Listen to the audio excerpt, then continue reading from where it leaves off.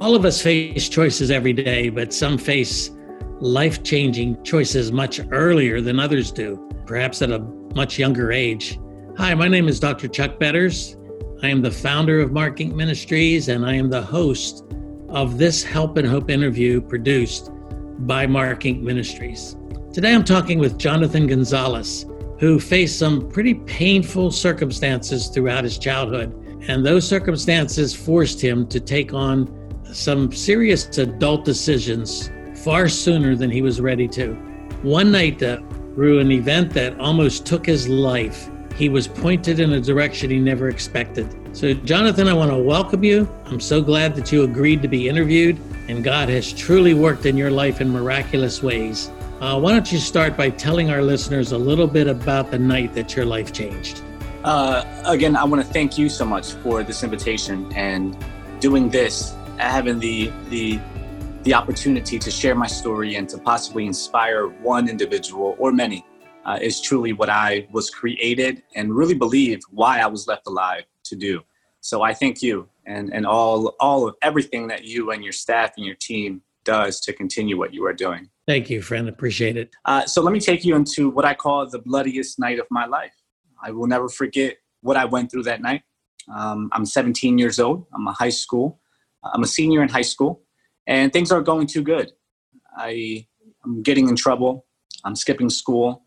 I'm getting high. I'm partying too much, and the focus was not on what's next for Jonathan after high school.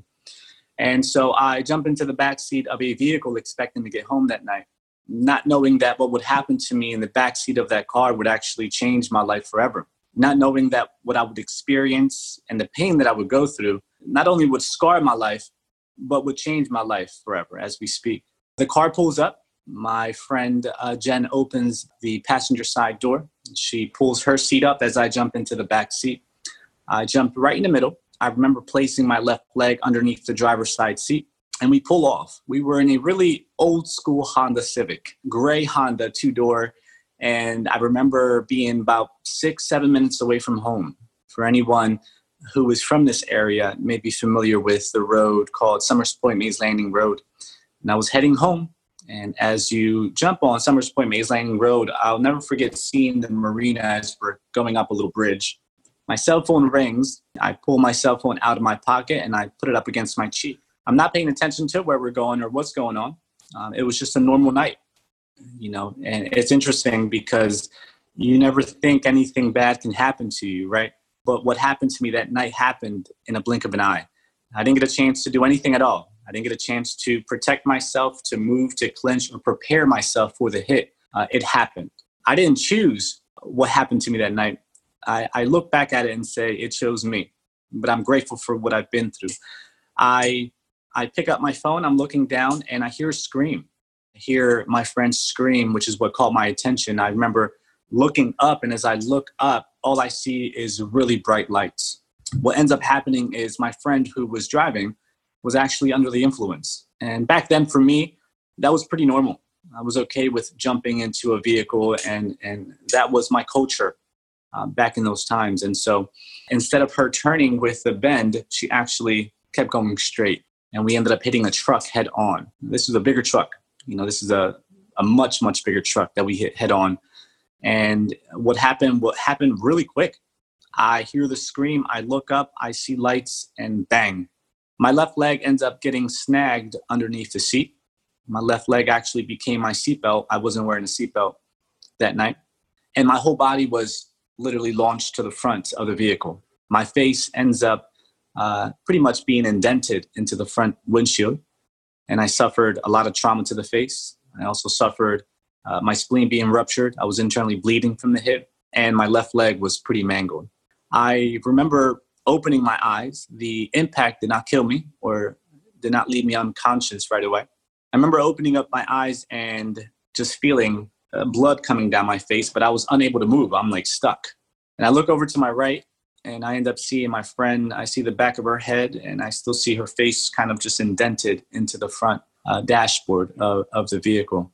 I look over to my left, and I see the driver was just really out of it. I see blood coming down her face. And that's kind of like when it hit. Oh, man, I've been in a car accident. And when the pain from my leg began to sink in, that is really what took me into desperation mode. My arms were not broken, were not damaged. And so I grabbed my hands and I kind of placed them up against the windshield. And I remember pushing myself off and throwing myself in the back. I remember pulling my leg out, and then that's when I see my leg just hanging by a piece of skin. I've seen pictures of your injuries from visiting one of your other interviews that you've done, and they are horrific. The accident must have been an extremely horrific accident. Well, let's talk a little bit about up to that point, up to that night. You were what, 17? Up to that night, tell us a little bit about what your life was like. So up to that night, my family, we come from Colombia, from South America. My parents transitioned here in the 80s, where Medellin was a very unstable place due to all the drug cartel war going on. I was born here in Dover, New Jersey. I was raised in Colombia. My mother and father went back. I came back when I was in second grade. I remember coming back to Atlantic City, New Jersey. And that's where I remember my childhood happening. That's where I remember really doing everything that we could to kind of get ahead. It was not easy, right? We were not set in the most adequate place for a future, if I may say. And I remember school being very hard because when I first started, I didn't know no English, and so I had to fight my way through getting bullied and not understanding, and to the point where my parents had to move me from one school to another, where they had a strong ESL program. Third grade was when I started picking up and coming around and really understanding. Unfortunately, I did not have a strong family foundation, if I can say. I love my father today. I love my mother, but we did come from a broken family. There was a lot of brokenness, which really affected, how a young man was raised and how I grew to be. I remember stealing at a really young age. I remember lying, stealing, taking things from other young individuals and just kind of doing whatever I wanted to do. And remember being in school and knowing that due to not being able to maybe have something that another individual may have, I just found it a rush to take that from them, right? And to own it myself. My parents got divorced when I was 11, and that even created even more of a instability as a young man was trying to grow and to learn what life was about, in the same sense of also taking care of my little brothers. I still have two younger brothers. And so life was not easy at all. Got in trouble at a very early age, started smoking weed, I would say around 8th, 9th grade. It went from smoking weed to then selling it to maintain my habit, and lost interest of future, lost interest of who I wanted to become, really got involved in what we would say the street life at a young age. Now, your parents were divorced when you were how old? I was about 11 or 12. I was in middle school when it happened. And that creates a whole different environment for you when your parents are divorced. Tell us a little bit about the difficulty of living in that kind of environment. It's interesting because in the moment, you really don't see the void it creates or what it can do to a young individual. And so in the moments, for me, it was just part of life. We're just growing. And so we just kind of survived and adapted to whatever came. But looking back, I can see how hard it was to just not have, a father every day. That was a huge void. My father's a great man, hardworking man, and he made sure to provide monetarily. But that wasn't there. A father to show you, hey, this is how you speak to a lady, or this is how you use a drill. Hey, this is how you save your money. Hey, that's not how you speak to people.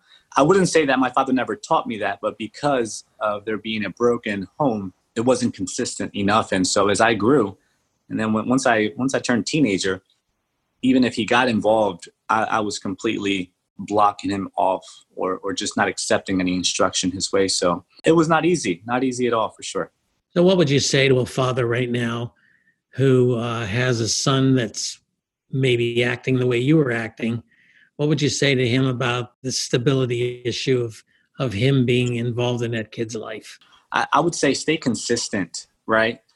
Do everything you can to spend time with that young individual. Get to know him, right? Instead of maybe trying to tell him everything you want him to hear, maybe take some time to hear him out and listen to where that young individual is at and build trust right? Trust is a huge, huge thing, which is something that I try to do myself with my little one. I have 2 little ones at home. So I want to be there. I don't just want to be at home, but I really want to be there when I'm there. It's so easy to not do that, to provide monetarily or make sure bills are being paid and there's food in the fridge and come home and not be there. Does that make sense? So if I can speak to a father right now, it's just be there, be consistent, I'm not sure if I'm using the right word, but be ferocious about being a part of their lives. And even if they're messing up, even when they're messing up, be gracious, accept them back, love them, teach them in their errors and in their faulty. We're not perfect. Love them unconditionally. And something will break through once that young individual passes through his season. And just be there would be the 2 words that I would share with a father.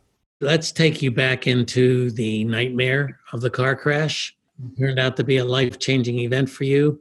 I understand you prayed a prayer that night. That night was interesting. This is what I would call the prayer that changed everything. And it really did. I get chills just saying these words and just thinking about this. Here I am laying in the backseat of this car. Firemen arrive. First responders arrive. There's noise. And here's a 17-year-old boy holding his leg up, bleeding to death, right? I was scared. I was. When you're facing death, when you know you are getting ready to die, I don't care who you are, what you've done, how big you are. When you know you're getting ready to die, it's a scary feeling. It really is. And so I remember firemen doing everything they can to break windows and to get to where I was at. And they just could not get to me because of how the vehicle ended up. And this is where I have the experience that I really believe has marked my life and has really launched me into what I am doing today. At the age of 17, as I'm laying down bleeding to death, I prayed for the first time. I did. I had no idea who I was praying to. And Chuck, I had no idea what I was getting myself into as I prayed that prayer.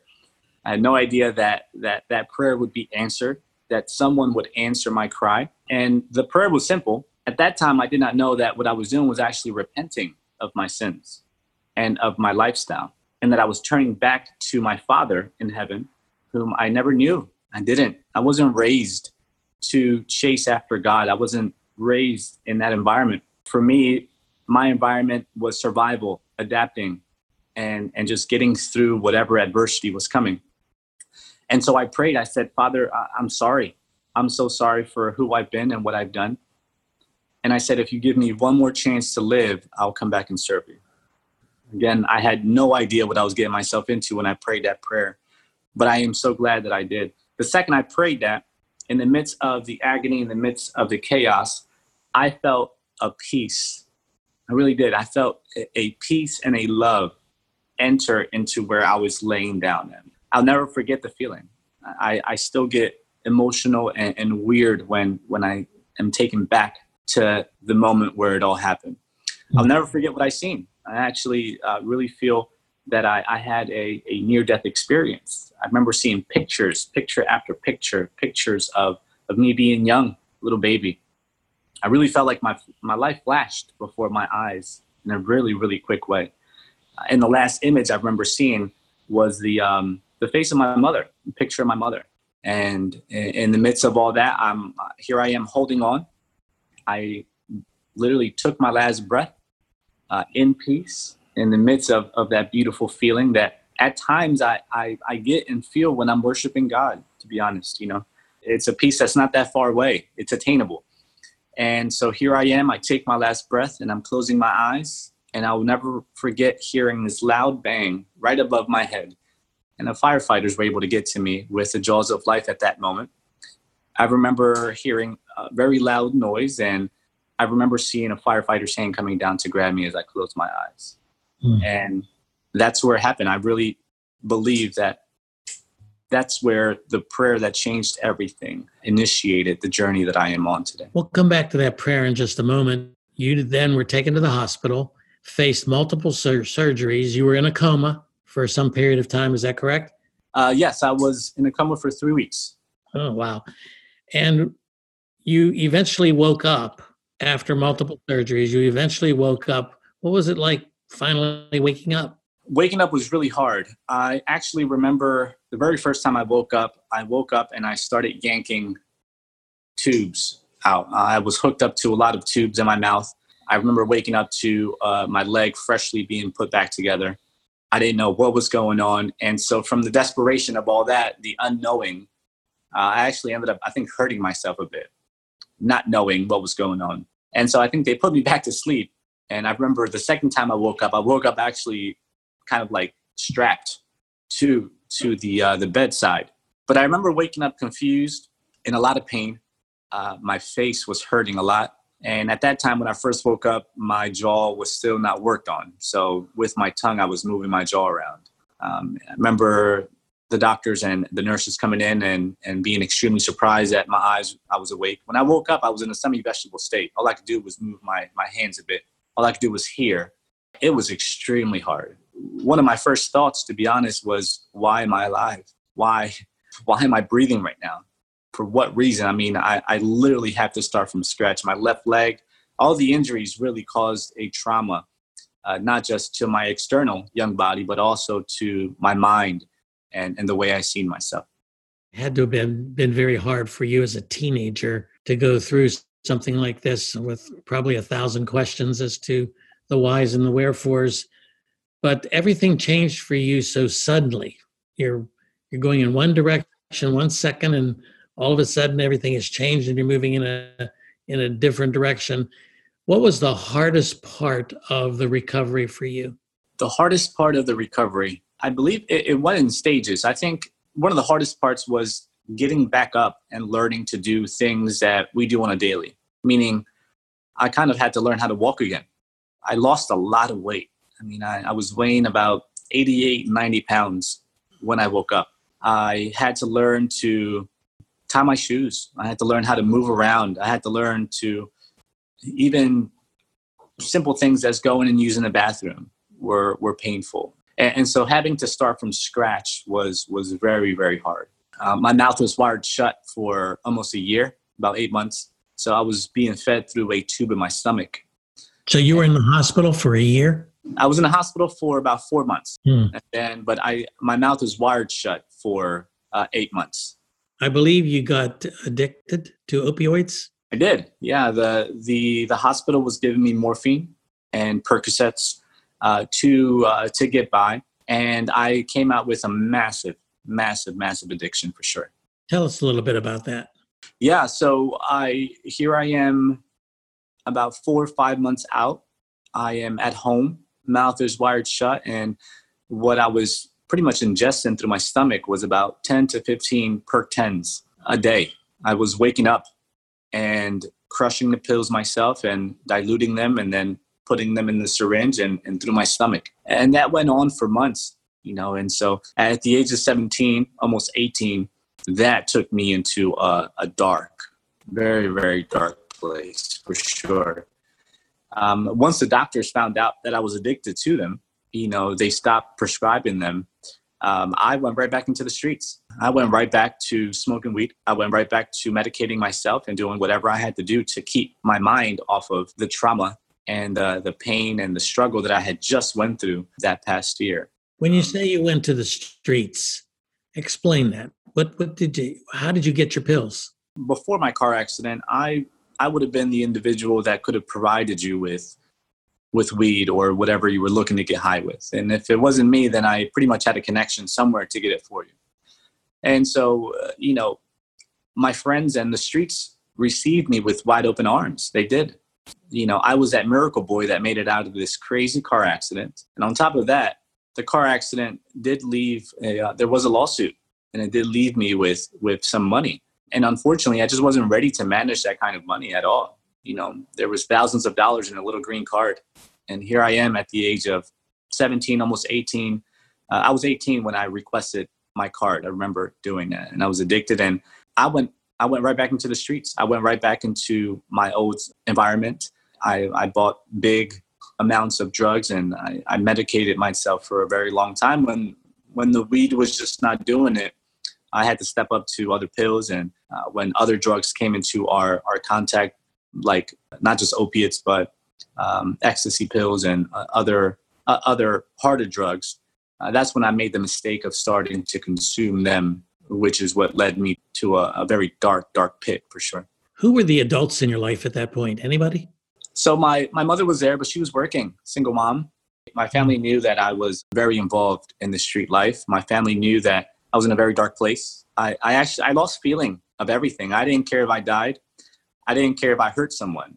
And unfortunately, that's what it does to you. That's what an addiction can do to you, especially when you're surrounded with in an environment where you were kind of built to survive and to get over on the next individual if they're not part of you or your team or your brotherhood. So yeah, I had individuals that would reach out to me, but if we were making money or getting high together, I really didn't have much time to talk to you, and so I shut myself off from a lot of the help that came my way, for sure. Well, obviously you have recovered from the addiction. I'd like you to spend a couple of minutes taking us through your recovery from addiction, because that had to be a very dark place for you. It was a very dark place. I remember having everything that I needed as a young adult at that time. This was years of addiction, from weed to cocaine to ecstasy pills, back and forth. And I'll never forget this. Here I am in my room. I actually turned my mother's garage into like a little apartment for myself. And so here I am in this mini apartment that I created, and I was empty. I mean, I did not want to live. I was not happy. Was not fulfilled. People would come to me and say, "Jonathan, you made it out. Like, you're blessed. You're a miracle." But inside, I didn't feel that at all. I felt far from that.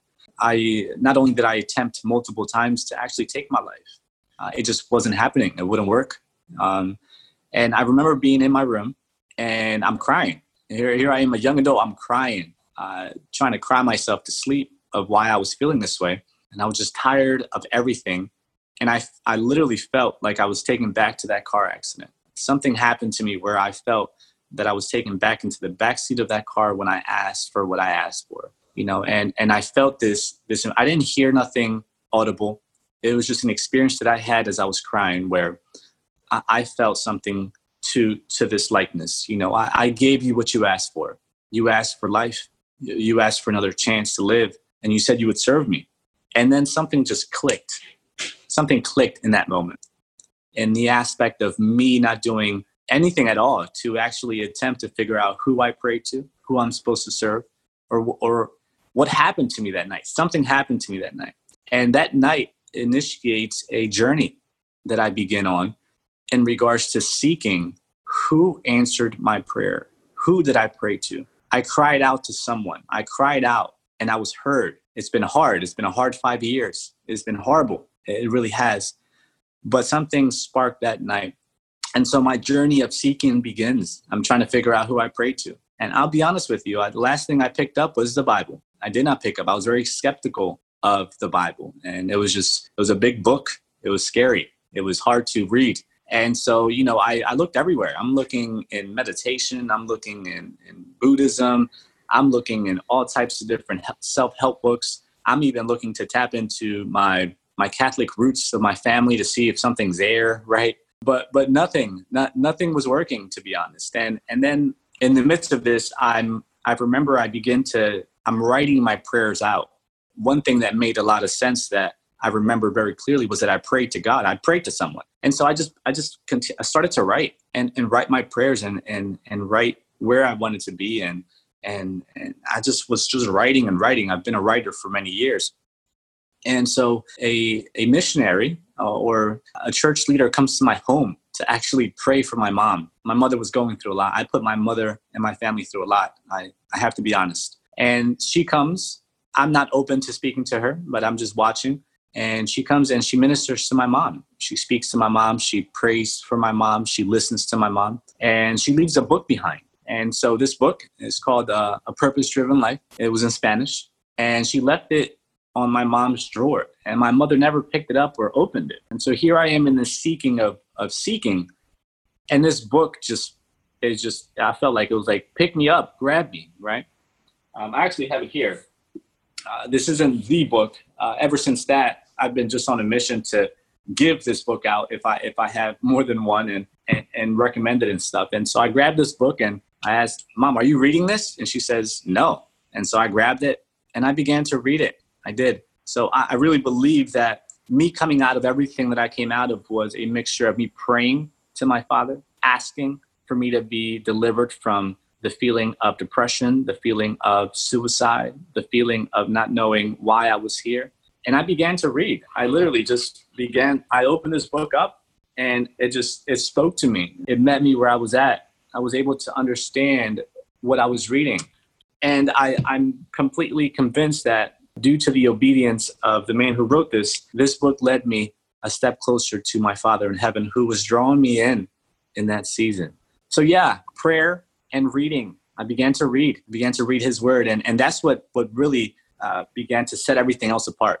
Because what I began to experience and feel was something extremely different from all the other things that I was trying in that season. So we're taken back now to that prayer in the back seat, which you would have been 17 years old when that happened. Now you're what, about 22? Correct. Okay, and you're reading Rick Warren's book, The Purpose-Driven Life, a book that has been used by God in so many people's lives. One of the best-selling books ever by a Christian author. Your addiction is still there. You're fighting it. You're trying to obviously come off of the various drugs that you were on. Now God is reminding you of the prayer that you prayed. You made a promise to him. You know, I've done studies in what I call the rash vows of the Bible.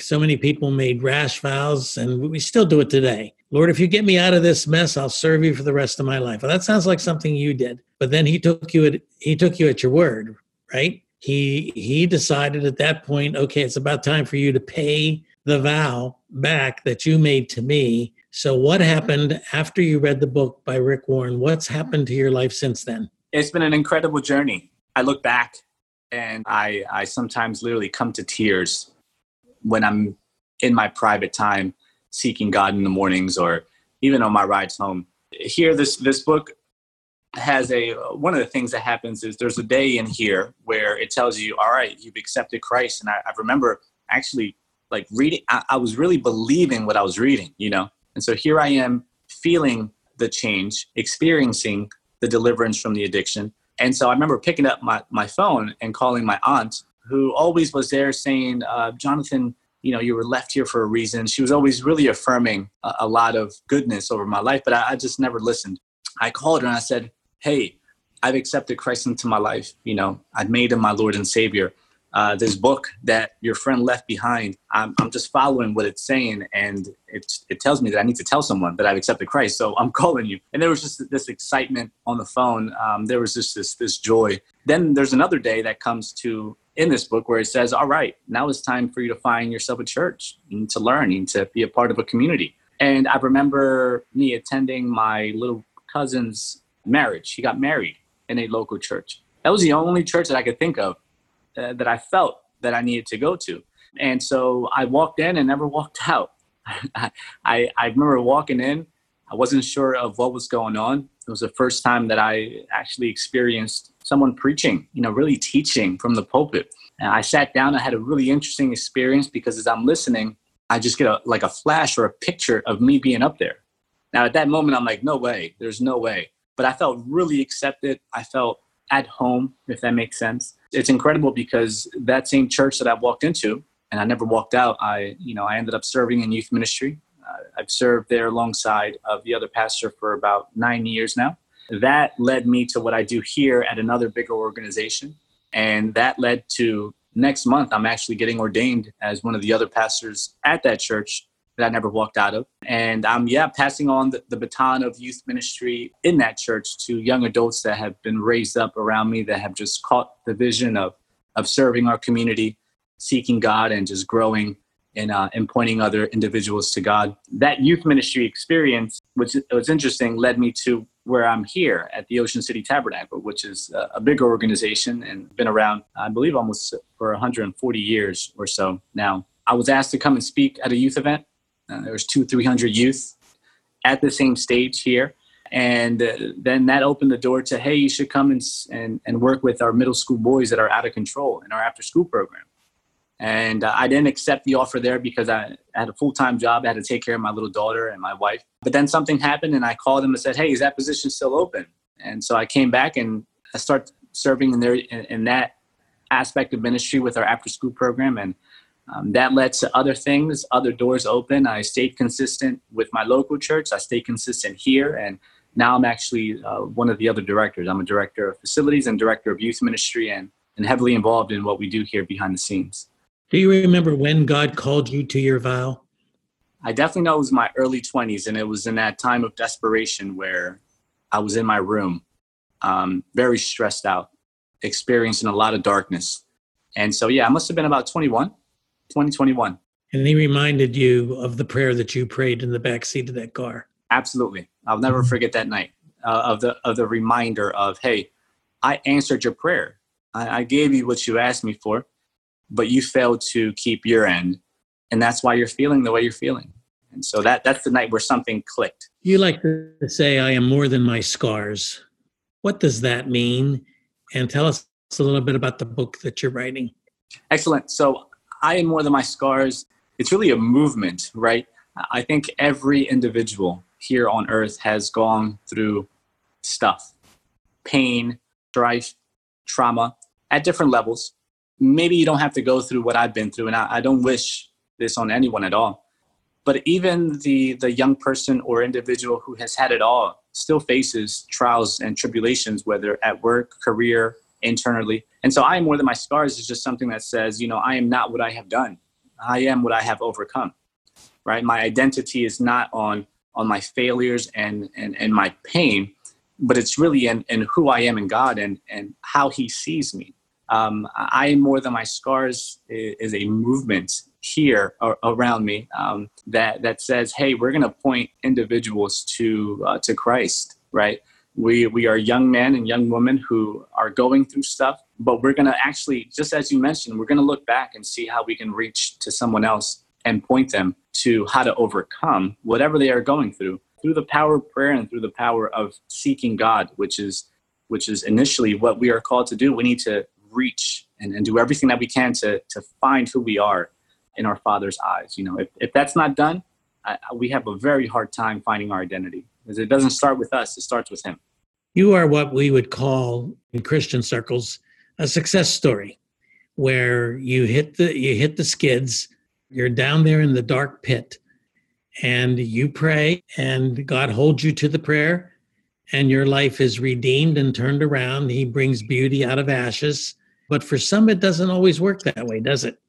I'm sure there is someone right now who's in that room where you were, in that darkness, in that loneliness, wondering what in the world God's plan or purpose is for their life, if there is a God. And he's hearing this interview and he's saying, that's great, Jonathan. I'm glad that worked out for you, but I don't see that happening for me. What would you say to that person right now who's really hanging on by a thread?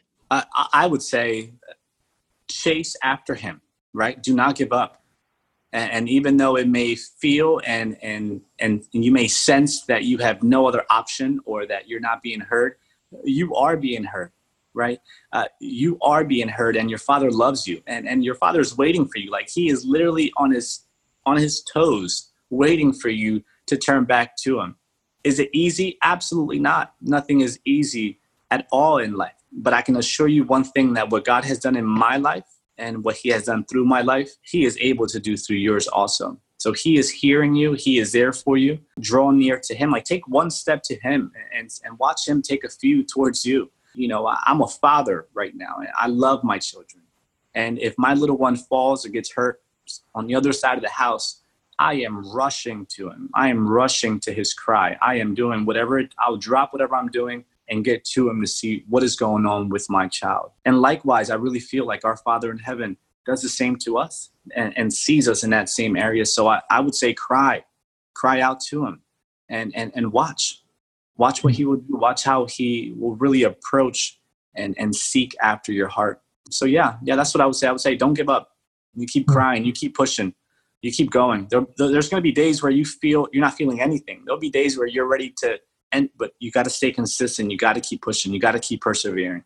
We know from reading Hebrews 11, which we wrote a book on, called Treasures of Faith, and we study the characters of the Hall of Fame.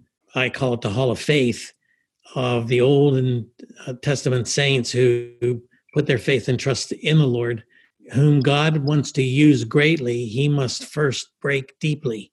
Wow. And it sounds like he broke you deeply so that he can now use you greatly. What's the future hold for you, do you see? I mean, what goals or dreams or visions do you have for your life from this point forward? That's a great question. Thank you for sharing that that thought at the end. That means a lot. Absolutely.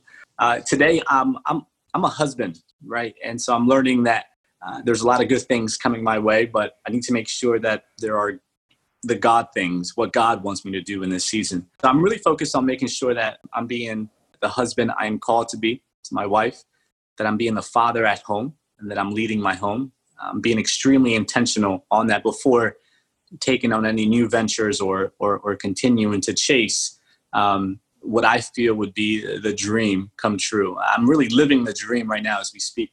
I'm in the process of writing a book called I Am More Than My Scars, and it's really a detailed oriented of my story, and I go more in depth with how to overcome certain topics, how to overcome addiction, how I overcame, so on and so on. I have the opportunities to speak in many different places, and one of the places where it really lights a fire in my heart is when I'm placed in schools and in settings that are not church oriented.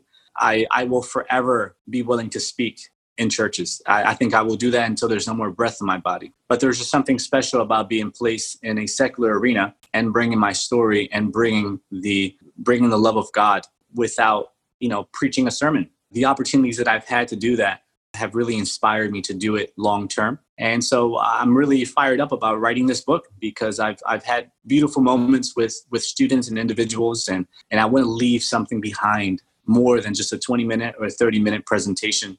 I really want them to know that, listen, what happened to me that night is that I prayed.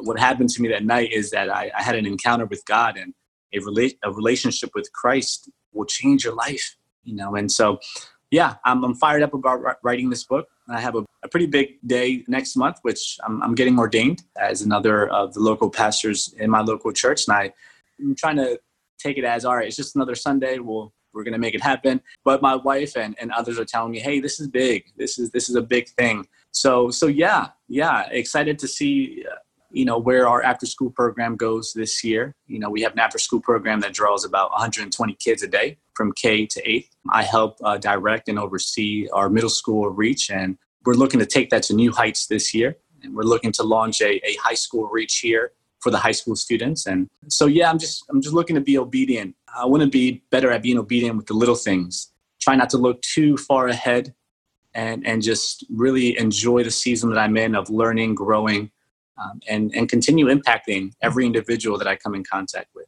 Well, we have been married, Sharon and I, for over 50 years. Wow. And we look back at our ministry, some of it in the streets of Philadelphia and some of it in the suburbs of Wilmington.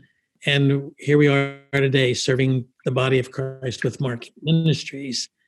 And I can tell you that from the very beginning of our marriage, we have made it clear to anyone who was willing to listen that our number one priority is our personal relationship to Jesus Christ.